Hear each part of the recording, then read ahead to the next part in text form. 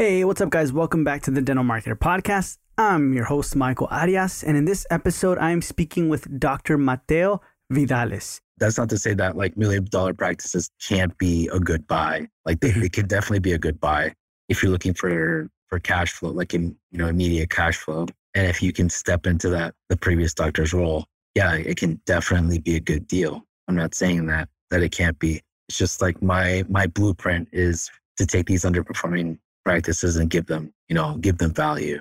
So I took a $300,000 practice and now it's, doing 1.2. And I created that value from what it was worth when I bought it to what it's worth if I sell it now. Whereas if I bought $1 million practice, to get it to 2 million is going to be a little bit more difficult because it already has, good systems in place. It already has things that work well.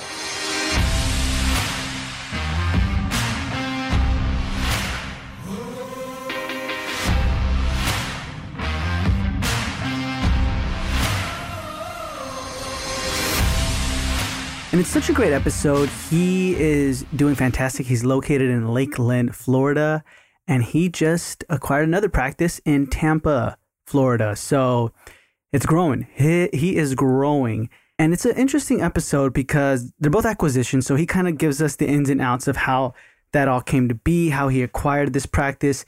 But he has like a formula. He has a system to know what's a good acquisition for him.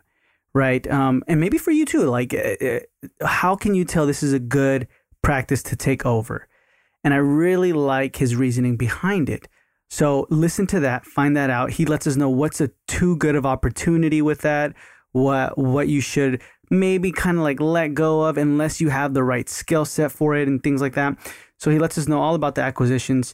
We also talk about how he has his whole practice running, how he had to kind of switch out almost all the employees when he acquired the practice except for 2, and how that went, how he was letting them go, what was happening and so forth. We also discuss how his collections is super close to his productions. He's doing fantastic, by the way, very, very well, but he's striving to get 100% or really, really close to the 100% mark of collections.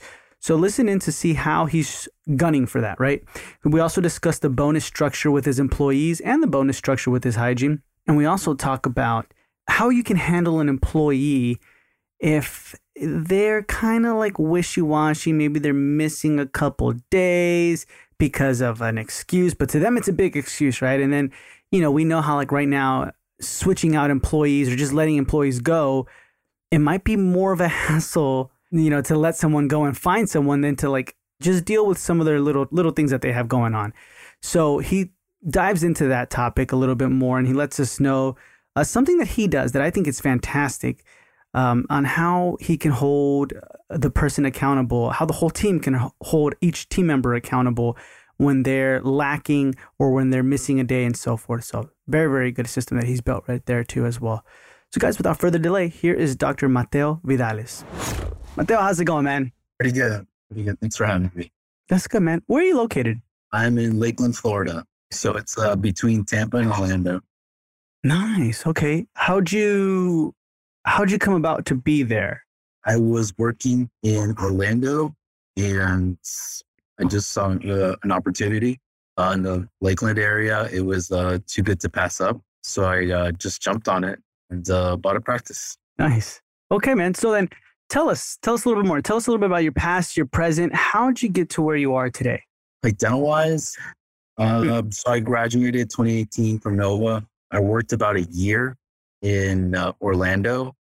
Then a year out, I decided to do my own thing. Mm-hmm. It was pretty hard at first. At first, it was bought a practice that wasn't doing so well, and had to really turn it around. Now we're doing pretty good. I have an associate, and I'm hoping to close on a second practice, hopefully before the end of the month. Really? Why wasn't it doing so good at the beginning? Just, it wasn't managed well. The doctor there, he was an associate for some absentee owners. So he just was there to collect his daily rate, and he just didn't really care. And then there was a lot of treatment that just wasn't getting done, and just a lot of inefficiencies. Yeah. Yeah. Okay, man. When you graduated from dental school, has this always been a thing? Like, oh man, I want to own a practice? Or was it more like, nah, it just kind of stumbled upon it? I mean, at some point, I knew I was probably going to do it. I was just during dental school. I was looking at to what options could get me to where I wanted to be the quickest, Hmm. and ownership was the only route. Where do you want to be the quickest? I mean, just to be financially stable, paid off loans, all that good stuff. Do you still have like student loans? Yeah, yeah. Gotcha. Gotcha. So then you graduated, you said, I'm going to do my own practice eventually, right? How long were you associating for before you owned your own practice? So year What did you like from your associateships and what did you not? being an associate, let me not worry about any of the management parts of running a dental practice. I could just focus on getting better at the dentistry, which is really what you need those first few months out of school, because it's really difficult to manage plus get better clinically. And it's not until recently that that I'm really confident clinically, whereas I just don't have to worry about that. Whereas the first year out, I was really worrying about clinical outcomes. How long is it going to take me to do this procedure? Things like that. Now I really don't worry about that. I know that I've done it so many times that it's I don't give it a second thought. Now I can focus on managing and learning how to manage. To you, do you ever think sometimes when tell like, man, I kind of wish I could just go back and just get that paycheck and then that's it? Yeah, sometimes, but it's once you buy your own practice, it's not something that can really be undone easily. Mhm. It is nice to just do the dentistry and go home and not have to worry about it. The thing about being an owner is like you're an owner 24/7. If something goes wrong, you're there. But I've been lucky enough to step back a little bit clinically. So I hired an associate a few months ago. Mhm.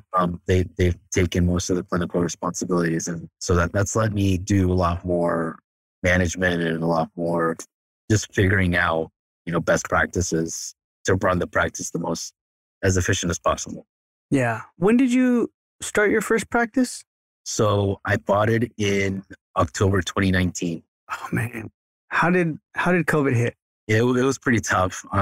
So 2019, October 2019, I was just getting my feet on the ground. I just bought it. And then of course, like a few months later, March 2020, the world stopped. That was really scary because obviously I didn't know what to do. Nobody knew what to do, but as a new business owner, you're really scared. How am I going to pay my employees? You don't really have that much in cash reserves. But we got past it, and now knowing that I could get past something like that, a lot of the other challenges are just not as difficult. Or that was something that could have ended my practice really quick. Yeah. Looking back, what did you feel like you did really, really well to overcome that? Like what are you doing now just in case, I don't know, like, oh my God, there's another variant and everything shut down again or something like that? Being as lean as possible. Like I never really, that's something that helped us through that, but we never really had a choice in the beginning. Like we had to be lean in order to survive. And we just kind of kept that going, lean as a personnel wise, having just what's necessary, Mm-hmm. keeping our expenses reasonable. And of course, like that translates to higher profits. If you're very productive and you're very lean, that makes you very profitable. But I am kind of wondering how other practices who don't try to be as lean, how they were surviving. We were having a tough time, even though our expenses were like really low. So I'm just maybe they were more established practice. They had more cash reserves. So that's the only explanation for that, I think. How lean are you right now? Like how lean were you compared to now? So our overhead to profit, Mm-hmm. it was now with the associate, it's not as good as it was when I was practicing. I was probably at like 55. Now it's a little higher, probably in the 60s. But that's like one of my biggest KPI that I look for, try to keep expenses under control. Gotcha. Okay. So then, I mean, you think about it, Mateo, you got an associate right now. You got an associate because you were doing another practice, or you got an associate and you're like, I'm going to do another practice now? I got an associate. So I know that my time in dentistry is kind of limited. I have some shoulder issues. Uh-huh. I need to get it fixed. I just don't know when it's, occasionally it acts up, but I know that I'm probably not always going to be able to practice. So I need to kind of have a contingency there, to not be reliant on my own two hands to be able to produce. That's kind of like one of the main motivators to kind of growing. So, I mean, I still practice, but just I don't practice as much as I used to. What happened, if you don't mind me asking, like to your shoulder? About 10 years ago, I just had a sports injury. I was playing racquetball. I got too competitive. I don't even play racquetball. It was one of those things where and then it's been affecting me for ever since it happened. I dislocated my shoulder like 10 times. It's never one of those like in the movies where you can just pop it back in. I always have to like go to the hospital. So it's not fun. Yeah. That's good, man. You have a little bit of insight. You're like, you have foresight. You're like trying to, you know what I mean? Make sure you have, is this it? You're like, I just want 2 practices. That's it. Or do you have like a plan in mind? The plan is, after getting this one up to speed and, seeing what it's capable of, I think I can do it again with the second practice. And I don't know what the limit is. I don't want to limit myself to, this is the goal. I have a goal where, I want my practices to produce, X amount so that I can be comfortable. But I don't have a set number of practices that I want to get to. I mean, I have a minimum, I want at least 4. But after that, I'm sure I'll be able to do more.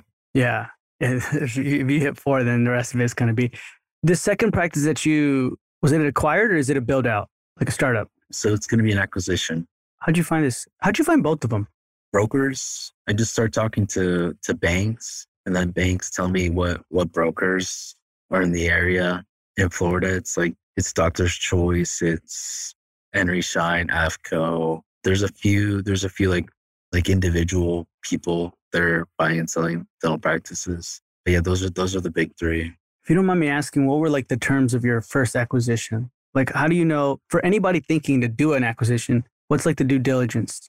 It depends on what you're looking for, because you can't always just pick and choose, where your practice is. I always say you kind of have to go to the opportunity.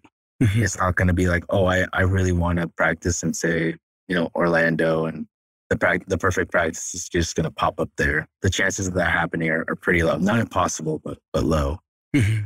So you either have to, do a startup, make your practice to what you want, or, take an acquisition at a place where it's not ideal to you, or it could be ideal to you, and then make that work.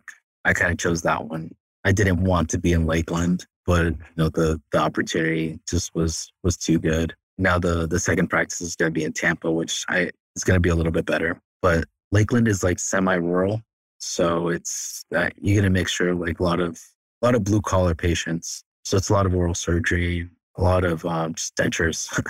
Yeah. What's a too good opportunity? Why was this opportunity too good? What was it too good?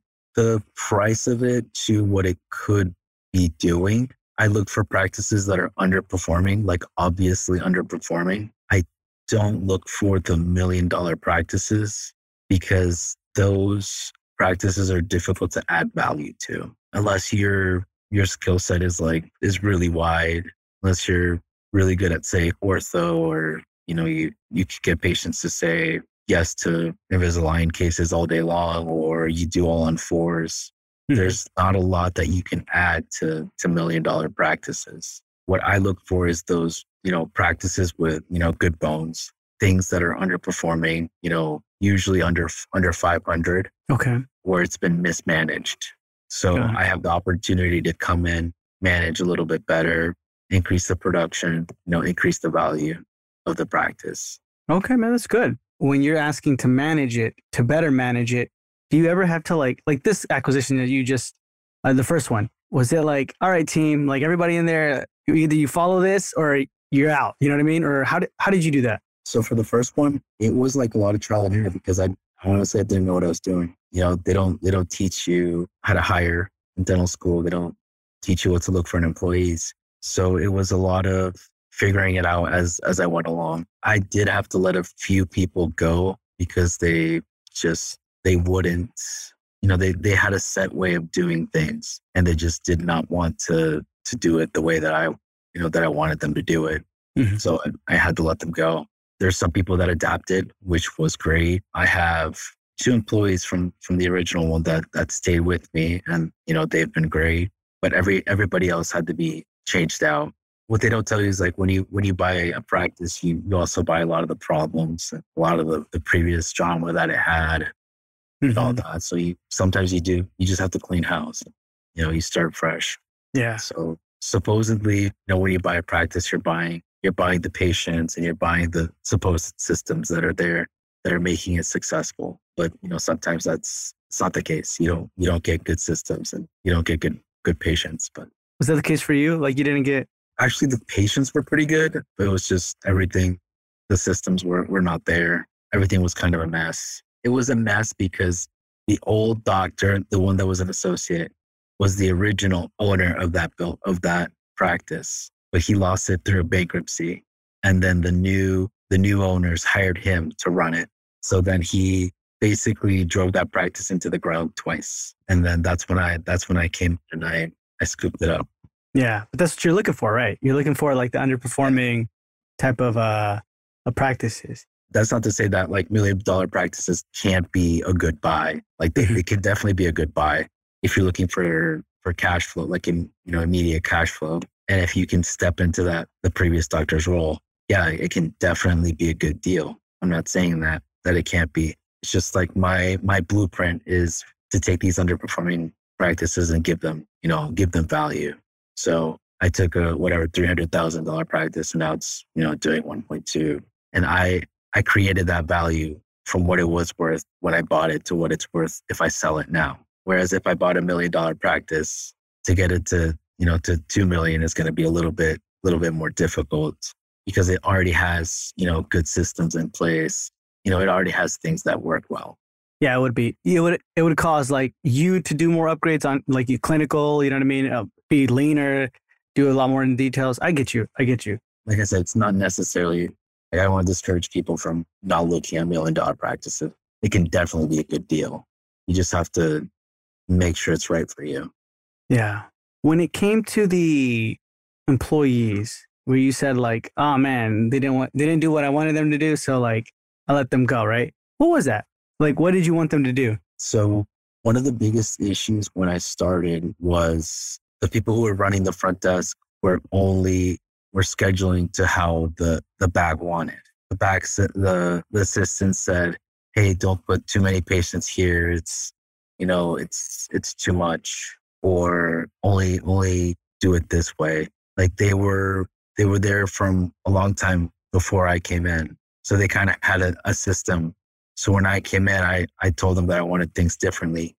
Like, yes, I wanted more patients, in a shorter amount of time. And they would go behind my back and tell them, just keep it the way it was. And I'm like, what's going on? Why isn't it being scheduled according to how I was telling you? And so they just weren't doing it. So after telling them a few times, I can only beg them so much. That's what I learned early on. They have to fit your vision. They have to be able to go along with what you're trying to accomplish, or else they're doing you a disservice. And then they're not happy, and it shows that they're not happy, and it makes your life harder. So sometimes it's better to part ways. Did it get to the point, Mateo, where you were like walking into the practice and you're like, oh my gosh, Yeah, do this? Yep. You got to that? Yeah, I would walk in. I'm like, I don't want to deal with this person. That's kind of when I knew they had to go. How do you do that? How do you let them go? Like, how does that conversation go? It's not my favorite. Before I actually do it, I tell them a few times that, hey, please fix X, Y, and Z. I really need this to work. Mm-hmm. I want you to work. I hired you for a reason. I tell them, yeah, hey, I want it to work out. And I kind of give them the precursor. And then I ask them, again, hey, I asked you to do this. Why isn't it working?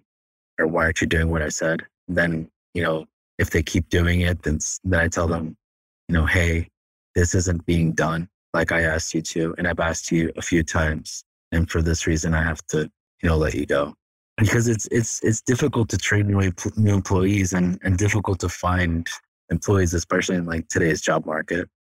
So hiring and training is, is difficult. It decreases production, really. If I had to fire someone now, it would definitely decrease production because I'd have to introduce someone to my systems and wait for them to get up to speed. And in that time, we're losing that production. That's true. You're right. And then the time it takes to find that person and all that stuff. It's interesting that we're at that time right now. You know what I mean? Where we have to really think about like, have you ever done that where you're like, how much does this person really suck? Could I just manage a little bit longer with them? You know what I mean? Sometimes, in the back of your mind that you have to replace them and you have to be looking.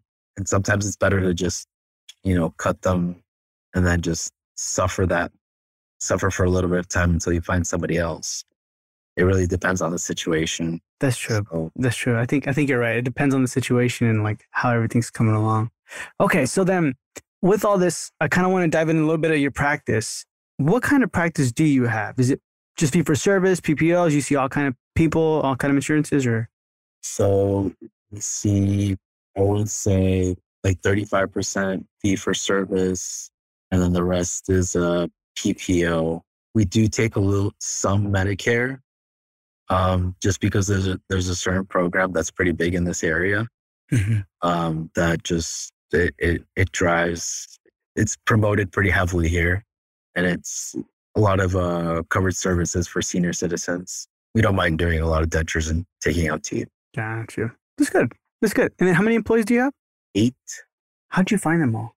How did I find them? Like I said, 2 came with the practice, and then Indeed, and then friends of the current employees that are there or people that they knew from previous practices. They called them up and said, "Hey, we're looking for someone. It's a good environment. We'll offer you X, Y, and Z. Come on over." Yep. And they came over. That's good, man. And then roughly, if you can give me like a good range or as specific as you want to be, like what's production and collection looking like for you? So monthly, we're looking at, so the past few months, it was right under 100 for collections. For production, it was probably like 110 to 115. So we're not at 100% collection yet. That's something that I'm striving for. Well, I mean, you'll never get to 100%, but a lot closer to 100%. Just the timing things right with insurance and with this, this Medicare program that I told you is a little bit tricky. They're asking for, pre-approvals for every patient. So there's a lag to it. There's a lag between when we do the work and when we get paid. Yeah. Man, that's good. That's still fantastic. I mean, and you're lean, you know what I mean? How many ops do you have? We have 7. Man, I guess from when you started to now, what systems did you implement where you're like, I'm so proud of this system that I made? Like, it's amazing. That's a good question. I don't really have an answer to that. Everything was kind of, it slowly got better. It wasn't just from one day to another that, I just implemented something and, world changing. It was more of a, hey, we're not doing this so great. Let's find a different way to do it. Just like small corrections here and there. But I can't really point to one particular system where it's, great. Yeah. Where do you feel like you had the most struggle with changing, or like you feel like I had to keep pivoting to get it right or to get it close to right? Where did you feel like you're like, we're still not getting it? Like our AR is still not happening. It's still not happening. Or like our no-shows are why is it still sucking, We still struggle with all of that. We're still, trying to perfect all of those things. We still have issues with, like I said, no-show, like you said, no-shows, AR. A big one is employees, employees kind of knowing what their jobs are, basically. And just having them be responsible for their own work, as in, not having me micromanage them. I think something that I did that I liked that had a good impact was having a bonus structure where they felt like if the office does well, they do well. So everyone is motivated to keep things lean for one, and to have the office produce as much as possible. So my structure for them is they get a certain percentage. They split a certain percentage of our collections. So it's like 1.5% to 2%. It's not like huge, but still it keeps them motivated. That's good. I like that. The bonus structure for them. For every single team member? Hygiene has their separate bonus system. How does theirs look, Hygiene? There's a formula. It's 3 times their hourly rate is what their goal is. Anything above their goal, they get 13% of that. Wow. Do they hit it quite often? Yeah. Nice. That's good motivation. Like, yeah, to let them know that. Your associate, does he have anything like that or no? No, he has a percentage of collections. Gotcha. Okay, man, that's good. And then how many new patients are you getting right now monthly? Monthly, that's a good question. I have to check. We're looking at, I want to say about 50 to, some months are better than others. I want it's 50 to 60. Nice, man. Well, but what are you doing for marketing and advertising? For marketing, the biggest one is word of mouth. That's the best one. It's the cheapest one and the most effective. You can't really beat internal marketing. Google reviews are huge. Social proof, really. A lot of patients that come in and say, hey, I was looking at dentists in the area. You had the best reviews. You had the most and the best reviews. I really urge people to get that up, if they're lacking there. And then what are the software that we use? The practice management software. After the appointment ends, it sends a review link automatically. So that's pretty effective to get our Google reviews up. What practice management software do you use? We use one called Tap 32. I have a love-hate relationship with it. It's sometimes it causes a lot of problems. Really? Like what problems? So when we first transferred everything over from EagleSoft, it just really didn't transfer anything over right. Like all patient accounts were wrong. We had to go like account by account. They didn't transfer everything over. It just gave us a number. It didn't say if it was that they owed or that they had a credit for, or it didn't tell us anything. It just gave us like a number, and we had to go back and find out what exactly that number meant. That was pretty tough. It's a really new practice management software, so we're trying to be patient with it, but it causes a lot of headaches. Yeah, I was going to ask you, I know there's a lot of cloud ones out there, but why, or more and more, right? Why did you decide to go with Tab 32? Cost. How much does it cost? I think right now we had got it when they really first came out with it, where we paid, I think it was like $3,700 for the year, which goes up to like 300 something a month. But I think now it's like they're charging $5 something a month for it. And honestly, I don't know if I would use it at that price.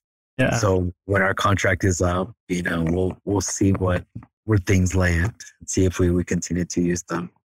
Yeah. Cause that'll be like changing your whole central nervous system, again, It is. Yeah.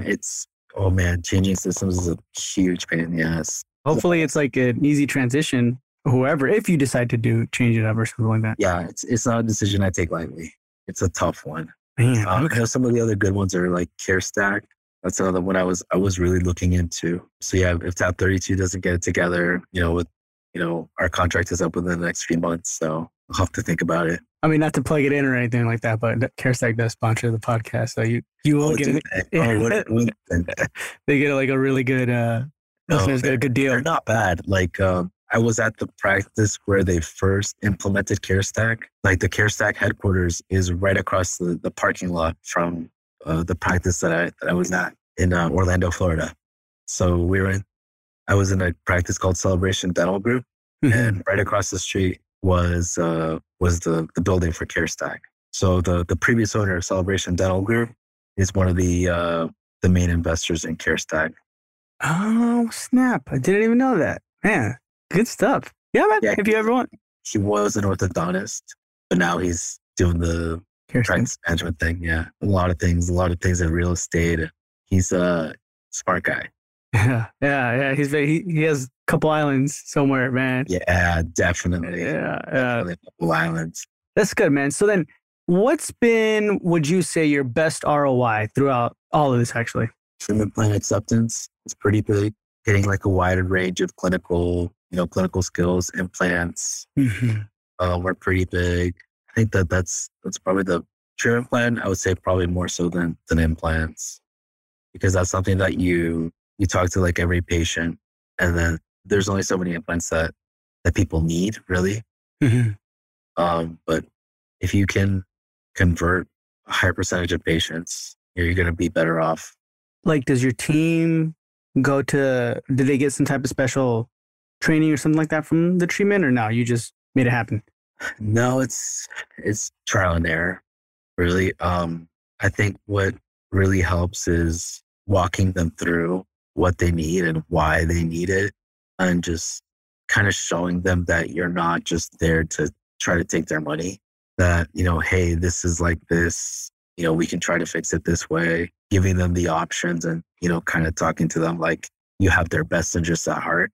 And they, most people have a good like bullshit meter. They can tell when they're being played really. So Yeah. if we generally think that, that you're doing what's best for them, then they can feel that, and they're more receptive to doing treatment. Yeah. Do you show photos and everything like that, or no? Yep. Show photos.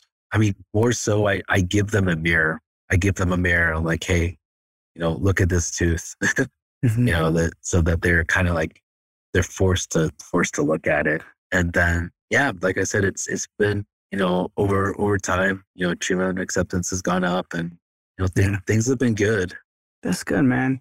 Throughout this process, from the moment you, I guess, sign that you're going to own it till today, what do you feel has been your biggest struggles, fail, or pitfalls? Managing. Like I said, no one teaches you how to manage. No one teaches you how to hire employees, how to deal with employees. HR is like always a problem. That's not to say that, I don't like my employees. Like, I think they're great, but everyone has their own life and their own struggles, and to be understanding of them while trying to get them to do what they need to do is tricky. With employees, it's always something. Like, one day my dog's sister's cat sick. I got to it's always something. What do you do in scenarios like that when you feel like it's like, that is so really like your dog sister's cat, like something like that, Like, what do you do? I try to, it depends on every situation, but I can kind of tell when they're kind of trying to pull it over. Luckily, it doesn't really happen much, and I've gotten rid of the employees who do that. Mhm. But, with previous employees, I showed my current employees like, hey, this person was always calling out and wasn't there. And I kind of showed them that it affected everyone else. The day when this person is not here, everyone has to work twice as hard to make up for that person not being. Hey, you not being here and you not doing what you have to do affects everybody. Yeah. So they kind of buy into the team. At least I hope. At least that's what I'm getting at. No, I'm writing that down. That's really smart. Like, showing the team members, like, hey, look, this is what happens when Billy is always sick because of his cat, or like gone because of his cat, right? Like, y'all need to talk to Billy too, kind of deal. Exactly. And it's kind of a little bit of the peer pressure from the rest of the staffs. Hey, better be on it. Or, hey, you got to do what everyone needs you to do. Yeah, that's smart. One of the last questions I want to ask you, Mateo, is how is all of this affecting your personal life? Like, if for anybody thinking like, man, I want to do an acquisition, make money, you know what I mean? Do all this stuff. But like, so there's that other side of your life, right? Where you're like, I have a great personal life. Or is it like what? What other side of my life? This is it. This is everything, man. Like, do you feel like, you know what I mean, right? Like, you have time for yourself or kids or anything like that? Or how does it affect you? So I don't have a family right now. That's not to say that I don't want one in the future. I can see how it would be difficult to do this with kids and a family. It does take up a lot of time, but I like it a lot. It's what I've put, my heart and soul into, I like to see it do well. As far as personal life, I did put that on. I had to make sacrifices in my personal life. Like I didn't want to move to Lakeland, but I ended up moving to Lakeland because the opportunity. But as far as it can be done, it can definitely be done. You don't really have to sacrifice your personal life that much, especially if you have a partner who's on board and who's shares the same goal. That'd be really helpful. But no, I mean, I'm pretty happy with my personal life. I hopefully moving to Tampa, I'll have a little bit more things to do there. And now that I'm not practicing as much clinically, I have a little bit more time, to do things that I like. But I know that's kind of going to go away as Tampa starts, as the deal closes, and I have to get that going. Yeah. How far is Tampa from Lakeland? It's about 35 minutes, but the practices are about 45 minutes apart. So hopefully I want to live somewhere in the middle. Gotcha. In the middle, what would that be like? That's still, is that city or rural or? Yeah, that's still city. Okay. So that'd be like the Brandon area. I don't know. Where are you located? You're in the Pacific. Yeah, LA. So Los Angeles. Oh yeah. I'm talking about things like, where they are. I know, yeah. I know where Orlando's at, but and some other places around there because other practices talk to me about it. But other than that, I mean, I've never heard of Lakeland. So yeah, a lot of people. Exactly why I didn't want to move here. But that's good, man. I'm happy. I'm happy that it's going good for you right now. Hopefully next time we talk on the podcast, because I'll probably talk after that. But I mean, on the podcast, you can be on your 5th practice, man, and you're like, Michael, I'm just cake now. This is DSOs, and I mean, you never know what life has in store. And I could be happy at 2 practices, 3 practices. I honestly, I couldn't tell you. Yeah, but we'll see what happens. That's good, man. So guys, if y'all have any questions or concerns, please feel free to reach out to Mateo. Mateo, if they do have any questions or concerns, where can they find you? Sure. Instagram at Mateo Vid. That's it? That's the only one? That's the one I check the most. All right. Awesome. So guys, that's going to be in the show notes below, Mateo's Instagram. And Mateo, thank you so much for being with us, man. It was a pleasure, and we'll hear from you soon. Yeah, I appreciate it. Thank you guys so much for tuning into this episode. And Mateo, thank you so much for being with us. It was a pleasure. I know it was, I believe, 6 or 7 p.m. Eastern time on your side. So I appreciate you taking time out of your busy day to let me be nosy in your life, man, and let us dive deeper into your business and your practices. Guys, if y'all have any questions, feel free to go in the show notes below. Reach out to Mateo. Also, if you want to kind of dive deeper into these episodes, talk a little bit about more of what you've heard in the episode and so forth, you can definitely join the Dental Marketer Society Facebook group. I'm going to put a link to that in the show notes below. In there, you can talk with any of the guests that you hear on the podcast, and also you can talk about the episodes. And at the same time, I know we kind of alluded to it a little bit, but don't forget, CareStack does sponsor the podcast. Every single person listening gets an exclusive deal. Well, first and foremost, you get 10 days for free, meaning if you just want to try them out, you get a 10-day free trial. That's it. No strings attached. None of that stuff. You don't have to give them all these tons of information, checking account, all that. No, it's just, hey, I want to try out CareStack for 10 days. See how it is. You can try them out. And if you like them, then you guys get an exclusive deal and you can check out that deal. It's actually going to be the first link in the show notes below. So check that out. The second link will be the Dental Marketer Society Facebook group and so on. So if you are interested in CareStack, definitely go in the show notes below and check out the exclusive deal. But like I said, just get the 10-day free trial. There's no strings attached, nothing. If you like it, cool. If you don't, then okay. At least you know what it's all about. So go ahead and do that. And thank you so much for always supporting the podcast. Guys, I really, really appreciate you. And I'll talk to you in the next episode.